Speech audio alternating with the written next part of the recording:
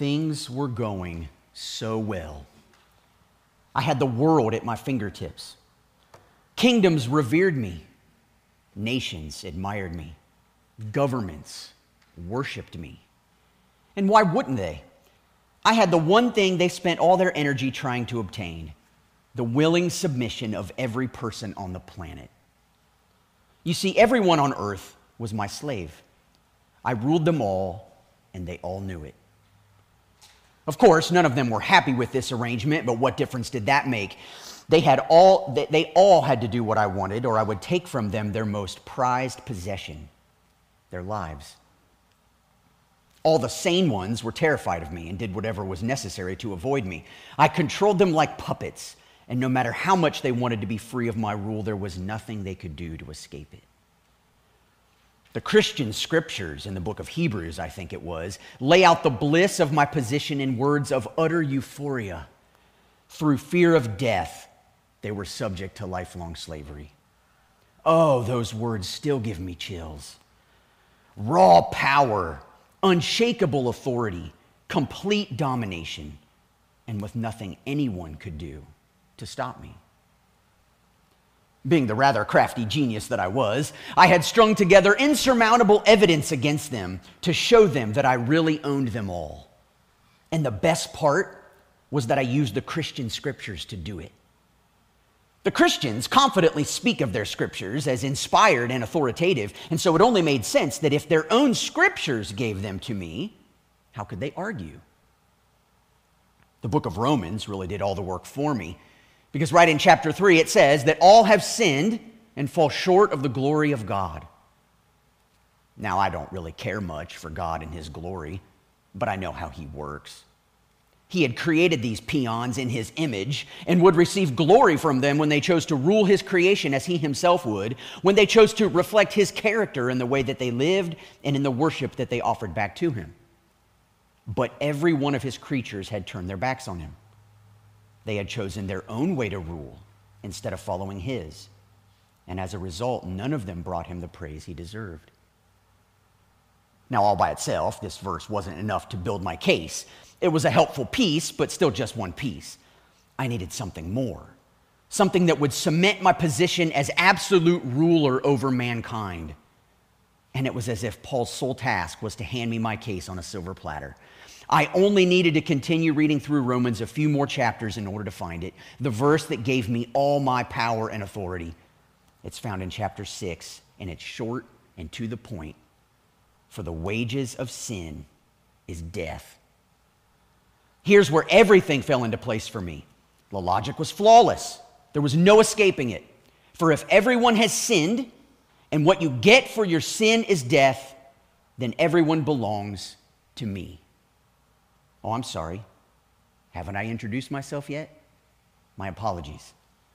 My name is Death, and I am the ruler over everything and everyone. It's been this way, actually, ever since the fall in the garden. You know the story. And the Lord God commanded the man, saying, "You may surely eat of every tree of the garden, but of the tree of the knowledge of good and evil you shall not eat, for in the day that you eat of it you shall surely die." The Lord God's plan seemed to be that his creatures were free to enjoy his blessings and to rule his creation as long as they stayed close to him and that they took their cues from him. They could be in authority as long as they remained under his authority. But when my scheming partner convinced the first couple to decide for themselves what was good and what was evil, instead of relying upon God to determine that for them, guess whose authority they placed themselves under? That's right, mine. For in the day that you eat of it, you shall surely die. You see, in that one act of independence, mankind placed more trust in the way I proposed they rule the world than in the way God proposed. And as a result, I was put on the throne, and I've been reigning ever since. Because of their sin, God's perfect world became dark, cruel, and oppressive, just the way I like it. For thousands of years, that's how things stayed. Men and women lived their lives in hiding, ashamed of the things they had done and of who they were, hiding from God, from one another, even hiding from themselves. The world was plunged into darkness with its accompanying shame, guilt, and fear. God specifically called a people to be his means through which he could restore his blessing to the world, but they were just as messed up as everybody else. Just being his chosen people did very little to rid them of the darkness that had made its home so comfortably within their hearts. You see, my kind of darkness has a way of getting deep within people, not just in the world. And so despite their belief that they were doing God's will, I still held them in my grip through countless kings and covenants and promises. I kept them oblivious to the fact that they were in need of rescue every bit as much as the nations around them were. That the goal for them as a people wasn't just that God would get them out of Egypt, but that he was determined to get the Egypt out of them. But they resisted him at every turn. And so I lived virtually uncontested and unchallenged. In fact, I grew quite confident that there was nothing any of them, not even God, could do to stop me. And then one day, I'll never forget the day, I started hearing reports that some of those nearest my door were being healed of their diseases. That others whose lives demons had been destroying were being set free. That a light was shining into my dark world and filling it with hope. That there was a man preaching forgiveness of sins to anyone who came to him and claiming that he had authority to do so by performing signs and miracles. Now, you need to understand something. No one, I don't care who they are, has the authority to just waltz in and tell someone that their sins are forgiven. Once someone has sinned, they're mine. End of discussion. This had been made abundantly clear. But here was a man who didn't seem to care about the rules, who was stealing people away from me, taking those on the brink of death and giving them life, confronting the darkness in their hearts and filling them with light instead. The entire thing was appalling. I had even heard rumors that he was giving life to some who had already died. Absolutely not. You just can't act as if death isn't the end. Death is always the end of life and the end of hope. Once I come knocking, seeking what's mine, there's nothing that can be done. This is my world. And yet here is a man walking around like he owns the place. This man, Jesus, I think was his name, had no regard whatsoever for the way things worked. By his very presence, he dismissively undermined me and everything I'd worked so hard to build. But the worst part was that he began winning the hearts of the people. Those most in my grip, whose lives were consumed with the most darkness, the most shame, and the most fear, came flocking to him. I couldn't believe my eyes. Their love for him began growing stronger than their fear of me. And I was losing them. Lots of them. I've never in all my days seen anything like it. Things were starting to unravel, and quickly. And I knew that if it continued, I would lose every last one of them. And so I decided right then and there that I needed to put an end to all of it. The only question was how. Solving that riddle proved to be a bit of a challenge. But I'm not one to hold back from doing the hard work of keeping myself in absolute control. And so it was only a matter of time before I settled on a solution. You see, I wasn't the only one who was threatened by this man. The religious leaders were losing followers too. You know, those guys who turn God's laws into a way of making a name for themselves by their righteousness and then lording it over others they felt weren't as righteous as they were. Yeah, those guys also wanted Jesus gone. He was ruining their way of life by constantly telling them that they too needed to repent of their sins and trust in him for salvation, that they too were in my grip and needed him to grant them new life. Oh, how they despised him for even suggesting such a thing. So it was pretty safe to assume that the work my accomplice set out to do wouldn't prove all that difficult. In fact, he pulled off a stunning performance. He got one of Jesus' own followers to betray him, another one to deny even knowing him, the religious leaders to falsely accuse him, the Roman governor to wash his hands of him, and the people, blinded as they were by the genius of a mob mentality, to angrily chant for his death. It was the perfect plan, and it was carried out to perfection as well. And so I got rid of him. Now, I don't really know where my head was at the time, because as I look back, I now realize what a mistake it all was. But to be perfectly honest, I was already in an impossible situation. I felt like I'd been backed into a corner with no way out. There was nothing I could do to stop this man. He wasn't afraid of me, not even a little bit.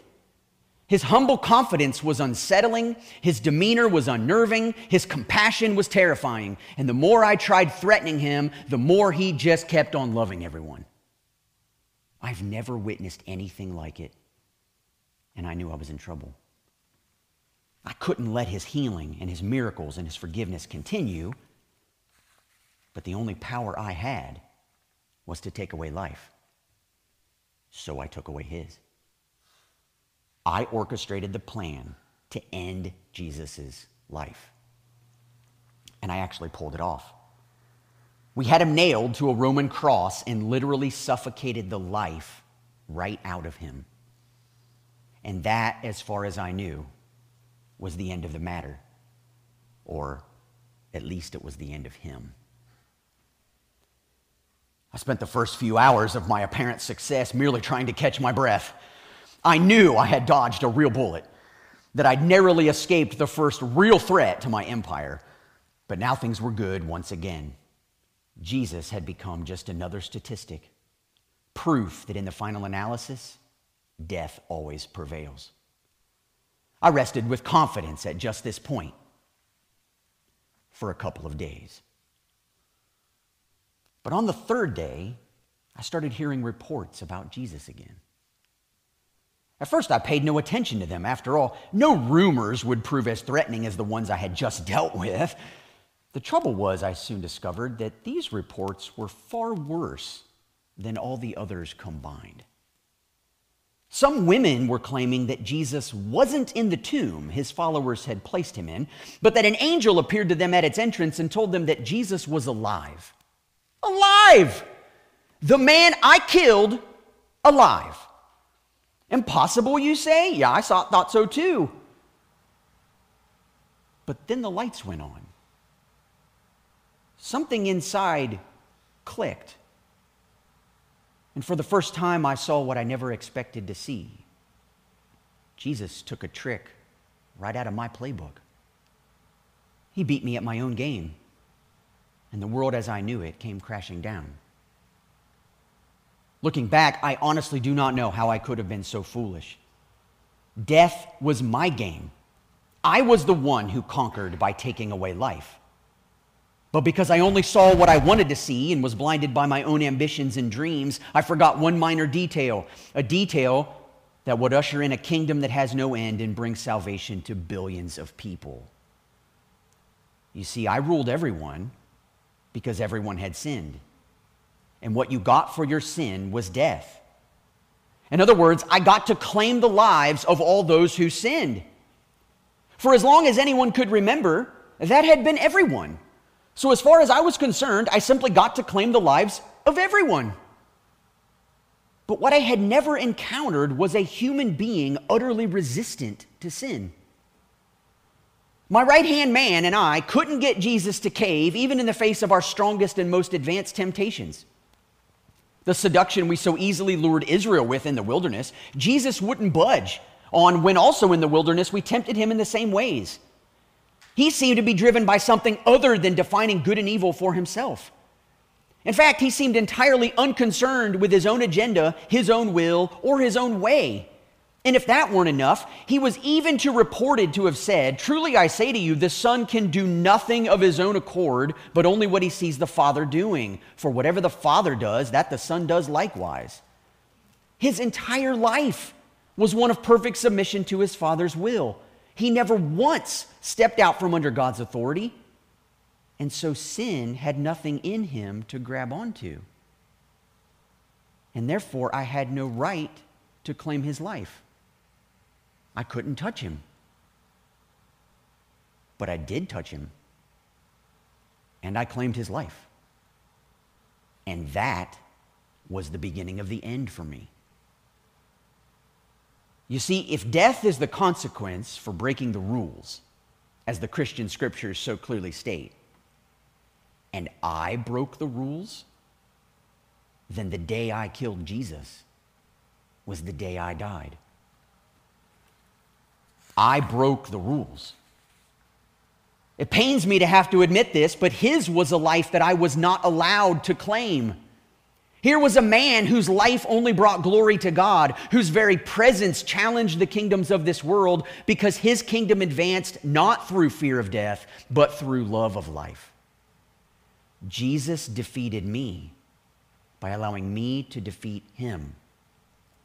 And 3 days later, by raising Jesus from the dead, God declared to the entire world that I was not allowed to do that. And on that day, publicly declared that death was no longer on the throne. Jesus was. And that death is no longer the end. It's now the beginning. There is life now on the other side of death. And it is a life literally worth dying for. This is, after all, while you are all here celebrating Holy Week. Because the fact of the matter is that Jesus wasn't raised from the dead for himself alone. He was raised so that others could enter into his new life with him, could be reborn with him, and could be transferred from the kingdom of darkness into the kingdom of God's beloved Son. And so I guess to be fair, I should bring to your attention 2 other passages in the New Testament that speak to this issue. Passages that just so happen to lie right between the 2 passages from Romans I quoted earlier. Romans 4:25 says that Jesus was delivered up for our trespasses and raised for our justification. And how exactly does that work, you ask? Paul spells it out 2 chapters later. Through faith in Jesus, one becomes united with him. Romans 6:4-5 says, "We were buried therefore with him by baptism into death, in order that just as Christ was raised from the dead by the glory of the Father, we too might walk in newness of life. For if we have been united with him in a death like his, we shall certainly be united with him in a resurrection like his." And that's the good news of the gospel. That the new life God granted Jesus can also be yours if you join your life with his. If you follow Jesus into death, he will raise you with him to new life. If you allow him into your darkness to deal with those things that control your life, that have brought you shame, that cause you fear, he will, by his Spirit, put them to death and set you free. No more darkness, no more shame, no more fear, no more death. Only life, and life abundantly. And so I suppose it's only fitting to draw your attention to one final New Testament passage, a divinely inspired insult, no less. That's right. As Paul brings the book of 1 Corinthians to a close, he reviles my very character, slandering my once powerful name by taunting me of the hopelessness of my situation. I dare say a passage like the following best captures the spirit of those fearless Christians all across the world today facing persecution. They understand that those who are opposing them ultimately can do nothing to prevent the spread of the gospel because they know that death no longer has any power over them. And I'll bet that your faith too will increase as you learn to say with them and with Paul, "O death, where is your victory? O death, where is your sting? The sting of death is sin, and the power of sin is the law. But thanks be to God who gives us the victory through our Lord Jesus Christ." Let it be so. And all God's people said, amen.